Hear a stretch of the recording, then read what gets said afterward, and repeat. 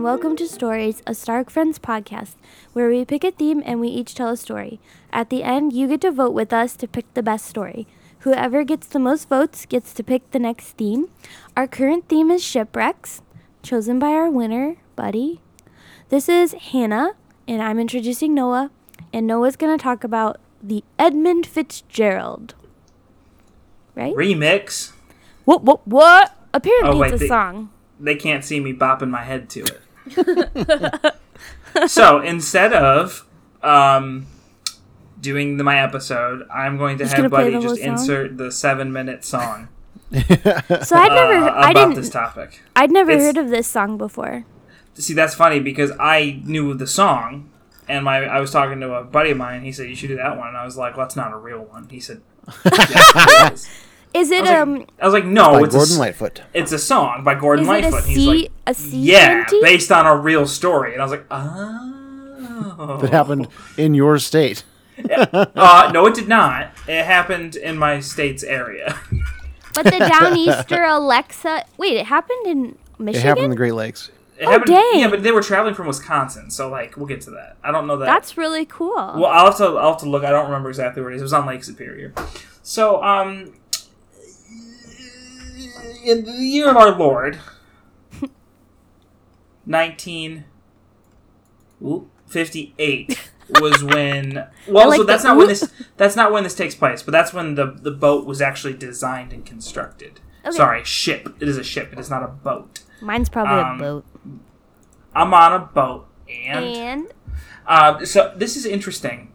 The Edmund Fitzgerald was named after. Edmund Fitzgerald? A man named Edmund Fitzgerald. Weird. Edmunds Fitzgerald. Who was, would you all like to guess who this fellow was? A rich guy? He was the president of Northwestern Mutual, which was a bank. An insurance company in Milwaukee. Oh, I was close. So they actually invested in the iron and mineral industry on a huge basis. Okay. Which led to them constructing the Edmund Fitzgerald, which is the first investment made by an American life insurance company. Shocking, because that doesn't really seem to go together very well. And so part of what's interesting about this ship is that they made it, at the time, the maximum length, like the maximum size they could make it, which I believe at that time was 730 feet long. This is in the 1950s? Yes. Okay. So it's it's big. I mean, you look at it, it doesn't look like a wide ship, but it just looks really long. It looks like a huge canoe, basically. Okay. So, it was primarily designed to, haul, minerals and stuff like that. Okay. And, it did it for several years, but we're going to fast forward to its final voyage. Which was in the year of our Lord 1975. Is that the one where it wrecked? Yes, that was the one where it wrecked. Yeah, I guess none of ours can really have that surprise of endings. Although Buddy's did. Nobody died. No one died. And mine kind of did. He didn't die. And his Aquaman. All his friends did. So the final voyage began in November of 1975. It started in Wisconsin. Captain Ernest McSorley loaded the ship with 26,000 tons of taconite pellets, which is made of iron ore that's been heated and rolled into marble-sized balls. Okay. So they departed Superior at around 2:30. At that point, they were joined by a second freight ship called the Arthur M. Anderson, which was captained by Captain Cooper, which I thought was funny because of Anderson Cooper. So the ship's called the Anderson. He's called Cooper. Very funny. Isn't that something? That's not the only reason why we're going to talk about him, but just felt like it was necessary. So the Fitzgerald, being faster, took the lead, which is kind of why this is kind of important for the concept of the story. Not concept, for the whatever. I'm gonna cry. I'm trying not to say much because I actually know a fair bit about the Edmund Fitzgerald. Just because is it because you know the of song? my own? No, I there is, and I don't want to take Noah's thunder, but there is a very interesting phenomena involved with this shipwreck. No, and so I honestly, when we get to that part, I'd be more than happy there. for you to jump in because You would. I tried to do reveal. that on 8 Men Out, and I got yelled at. yeah, because I knew that very well inside out. But it's called a collab, and all the greats do it. Oh, so I do this thing when Amber and I are listening to songs in the car. And if they're really repetitive, I'll like do the first part and point at her to do the next part. And so Does there's she a song like by 21 Pilots that just came out a couple months ago, where they're listing days of the week and what they're going to do on those days of the week. That sounds fun. And so I list part of it, and then I point at her for the day. Bless you. And she would intentionally do the wrong day, or she would like not saying it, and I would be like, "What are you doing?" And at the end of it, I was like, "This is why we will never collab. This is why you two of us can never collab, because you just will not. This is our highly sought after collaboration will never be." Yeah, one of us is obnoxious, the other is tone deaf. I don't know. But can you have a baby someday? Can you do that kind of collab? Yeah, we'll see. We'll see if it's got best of both worlds or the worst of both worlds. So what's interesting is that the weather conditions were bad, right? I mean, they weren't smooth. Otherwise, this wouldn't have. There wouldn't be a story. But the weather forecast wasn't unusual for this time of year. So it was hard for them to predict the storm that was going to appear. Okay. So what ended up happening was as the weather conditions started to deteriorate, there were gale warnings that had been issued throughout the day. And the storm, as you started getting to 7 p.m., started to get worse and worse into the evening, into the night. With the conditions as they were, the winds were gusting to 50 knots, and 50 knots and 12 to 16 feet apart, which is, I don't know much about Me the neither. sea, so I have to just... this information, I have to say, oh, that's something. The sea. That's 50 could be a big number. That's a lot, Yeah. or a little. 12 It's to 16. smaller than 100, maybe even half. Certainly not of 13 to 100, 15 feet. depending I on mean, the nominal Let me tell you. ratio, interval, So, aspect. So what's interesting is that both of these pilots, or both these captains, had piloted their vessels in very similar conditions throughout their career. So this was not that abnormal, especially for this time of year. So they, I lost my place on my notes. Oopsies. I made a poopsies. So Captain Cooper, when asked about it, said that he was watching them pass just way too close to the coast of an island called Caribou Island. He said he could clearly see that the ship and the beacon on Caribou were on the radar set, and he could measure the distance between them. And he said that they were passing way too dangerous, or way too close to the shallow water. At this time, they were noticing snow and rising spray. By 3:30 the next day, things were starting to get even worse. Let's see. They were in constant communication that whole time. I'm sorry, which see. lake was this? Superior. Lake Okay. Superior.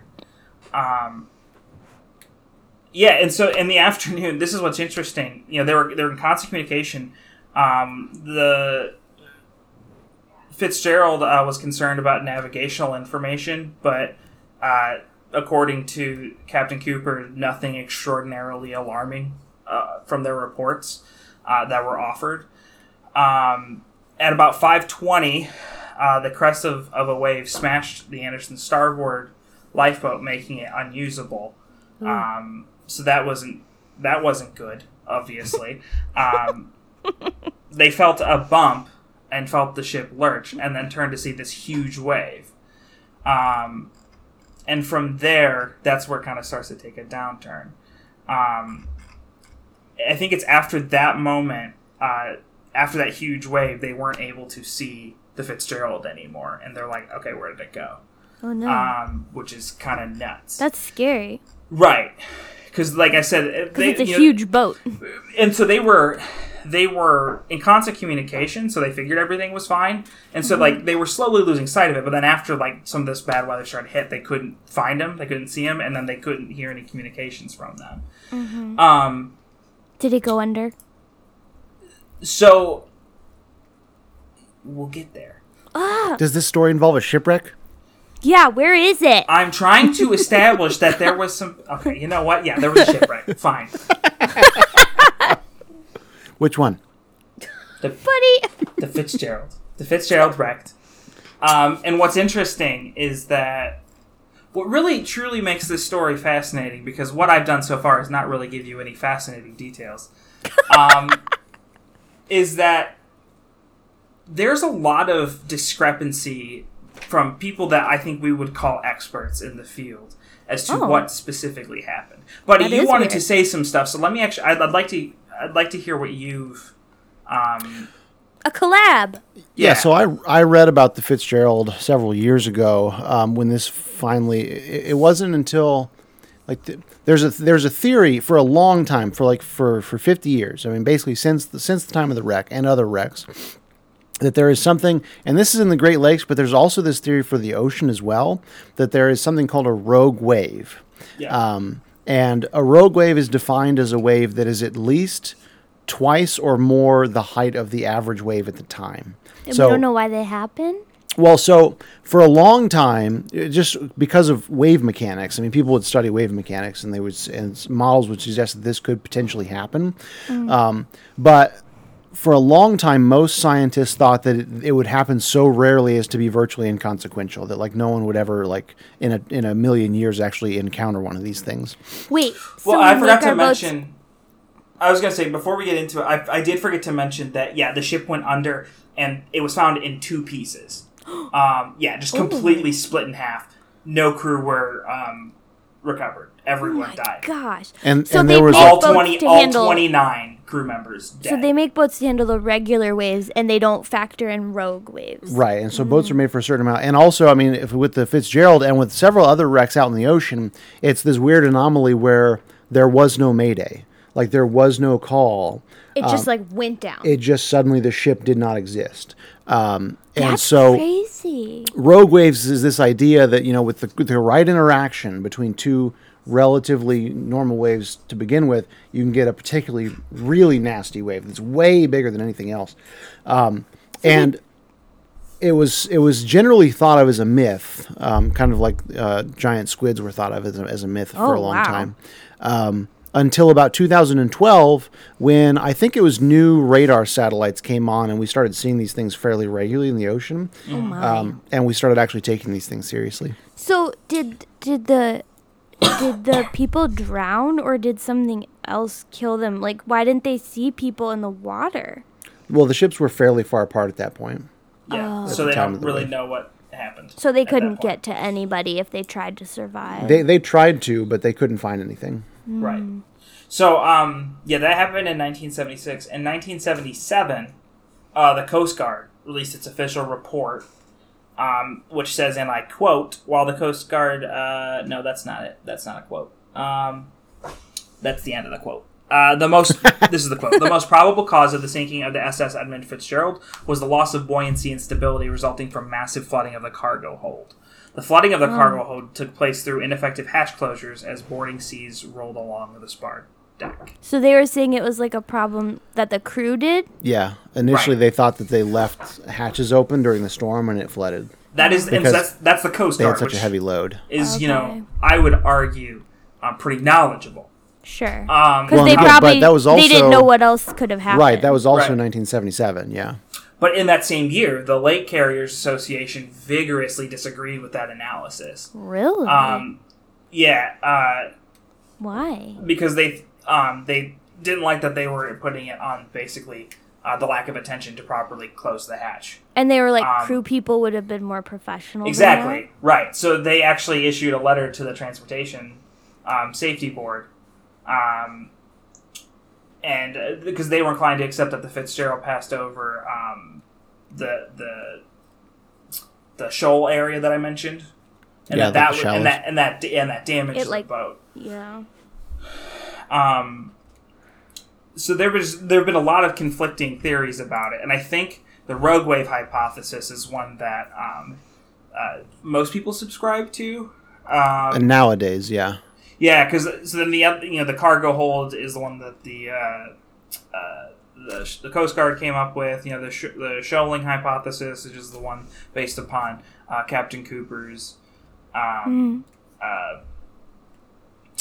recount of the story of what happened. So there were two boats and just one boat happened to hit the bad wave. No, actually, both hit the bad wave. Both hit the bad wave, right? Oh. And it hit the Anderson like 5 minutes before it hit the Fitzgerald. And I think if you go back and if you look at the Anderson report, the Anderson crew said that like we were like tilted 50 degrees after that wave. Like we were almost capsized. Right. Right. So I mean, it was definitely bad. Wow, that's crazy. There's also, for rogue waves, there is, nowadays it's not debated. Nowadays we just know that they definitely happen in our thing. Right. And there was an episode of Deadliest Catch, season 2, I'll look it up, where you can actually see a rogue wave hit a ship, and because they've got cameras all, obviously it's a TV show, and it is bonkers. Like everything just goes black. It's crazy. The ship went down? No, it didn't sink, but it tilts like 50 degrees. That's scary. It's insane. I'll see if I can find the right episode. Wow, that's nuts. So when was the song written? Is that what made it famous? I don't know if that's what made it famous, but he wrote it in 1976. Oh, like the year it happened. The year it happened, yeah. And so actually, it's an interesting story. He was telling it on NPR in 2015 that he was inspired to write the song because in a I think it was a newspaper article they misspelled Edmund. It's Edmund and they spelled it with an O, Edmond, and he was just like, he felt like it really it seems funny, but he felt like it really dishonored the deaths of the 29 crewmen who died. On it, yeah. And the very least we could do was spell the ship's name right. It makes sense. They were actually on their way to Detroit with that. So it happened kind of right in our backyard growing up. I honestly didn't realize that the Great Lakes were so dangerous. I just thought they were. Yeah, same, right? For anyone who's interested, I believe it's season 2, episode 4. But if you do a Google search for Deadliest Catch season 2 Rogue Wave, I guess I shouldn't watch this now. Yeah, Discovery Channel has a clip of it. That's cool. That's crazy. Yeah. So it was a pretty big deal. It's a pretty sad event. So have fun recapping that one. Yeah, that is sad. There's a lot more because this is like this is I think the most popular shipwreck to happen in the Great Lake region. So like here it's pretty big. Yeah. Well, I mean, if there's a song about it, right? Which I'd never heard of. Yeah, I mean he's from Ontario, which is also near the Great Lakes. Yes, it is. Because geography. I'll have to listen to it when we're done. Yeah. All right. Well, if you want people to vote for you? If you want to, I'll do my NPR voice. If you would like to reach out to us, we are on Facebook. You can check us out at our Stark Friends fan page. You can also email us at starkfriendspodcast@gmail.com. If you would like to reach out to us at Twitter, you can reach our Twitter handle at StarkFriends. Maybe. And vote for me, even though I had to ride Buddy's coattails for this episode. No, you didn't. The own topic that I picked. It was a nice collab. A nice collab. Be careful. So if you win, you take your cabbages. If you win, then you and Buddy have to pick the theme together. Yeah, we'll pick our theme. Do I have to say be careful where you take your cabbages in this voice again? No. Should I just whisper like this? I hate it. No.